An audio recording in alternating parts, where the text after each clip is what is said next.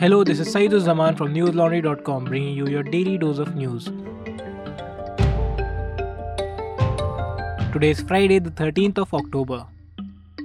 Today, the Delhi High Court dismissed the petitions filed by NewsClick founder Prabir Purkayasth and HR head Amit Chakravarti against their arrest in a UAPA case, PTI reported. The two NewsClick officials were arrested by the Delhi Police Special Cell on 3rd of October under the Anti-Terrorism Law, the Unlawful Activities Prevention Act or UAPA. Subsequently, a trial court ordered to remand them to 7-day police custody on October 4th. Purkayasth and Chakravarti then filed petitions in the Delhi High Court seeking their immediate release as an interim relief. During the hearing at the High Court, Justice Tushar Rao Gadela said, and I quote, "The court does not find merit in both petitions," unquote. The Delhi Police Special Cell has accused NewsClick of pushing Chinese propaganda in India. The CBI has also lodged a case against NewsClick over allegations of foreign funding violations. NewsClick has denied all the charges. Media organizations have also condemned the police action. In the run-up to Purkayasth and Chakravarti's arrest, the Delhi police had raided, questioned and seized the electronic devices of over 40 journalists associated with NewsClick. The media outlet's office was also sealed. Today, the shares of Adani Group companies plummeted after a Financial Times investigation accused the conglomerate of inflating coal prices, leading to millions of Indians overpaying for electricity, The Hindu reported. The shares of Adani prices tanked by 3% during the day. The Financial Times report alleged that Adani companies used offshore companies in Dubai, Singapore and Taiwan to import $5 billion worth of coal at times more than double the market price. The report said that the value of the combined shipments between 2019 and 2021 had unaccountably increased by over $70 million. The report cited custom records of 30 coal shipments over 32 months between 2019 and 2021 and said that the coal prices were much higher than the corresponding export declarations. In 2016, the Finance Ministry's Directorate of Revenue Intelligence had also accused Adani Group of overvaluing coal imports.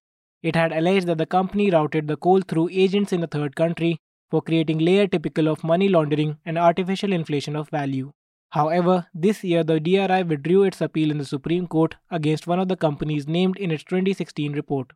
The Adani Group sees this as a vindication and has repeatedly denied allegations of wrongdoing. Today, the Delhi High Court agreed to hear Aam Admi Party MP Sanjay Singh's plea challenging his arrest in connection with the Delhi liquor policy case. The Enforcement Directorate had arrested the senior Aam Admi Party leader on 4th of October on allegations of money laundering in the implementation of the Delhi Excise Policy 2021-2022. The ED has accused Singh of playing a key role in framing and implementing the excise policy in the state. It has also alleged that the policy allowed bribery and favored certain liquor manufacturers, wholesalers, and retailers. Singh denied these allegations in the court. He said, and I quote, "After you granted remand to ED on the last date of hearing at 10 at night, I was told that I was being taken away somewhere else. I asked why didn't they inform the court. The ED official said there was some issue of chemical pesticides.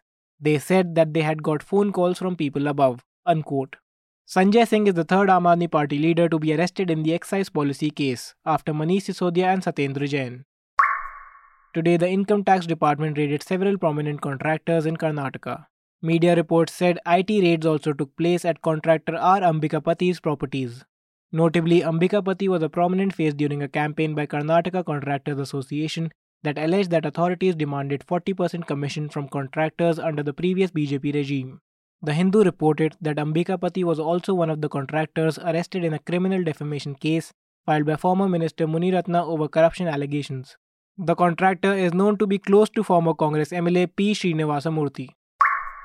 Listeners, it has been over 1 week since NewsClick's offices were sealed. The media outlet's editorial team is working from home using crowdsourced devices, with the threat of further police action looming. My colleague Pratyush Deep spoke to several NewsClick staffers and journalists about the hardships they are facing.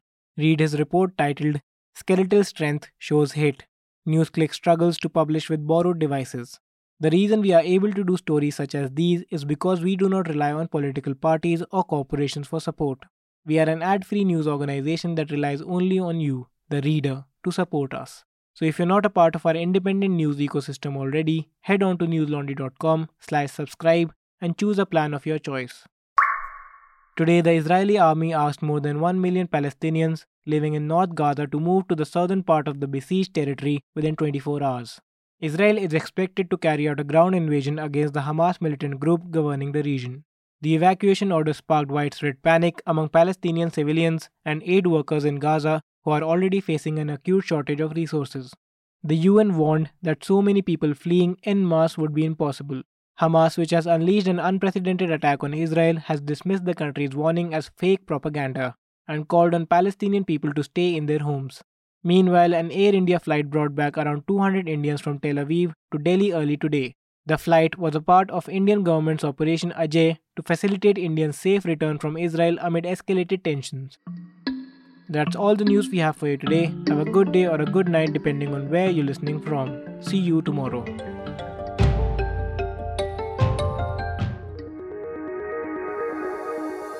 News Laundry is possible because of our paying subscribers.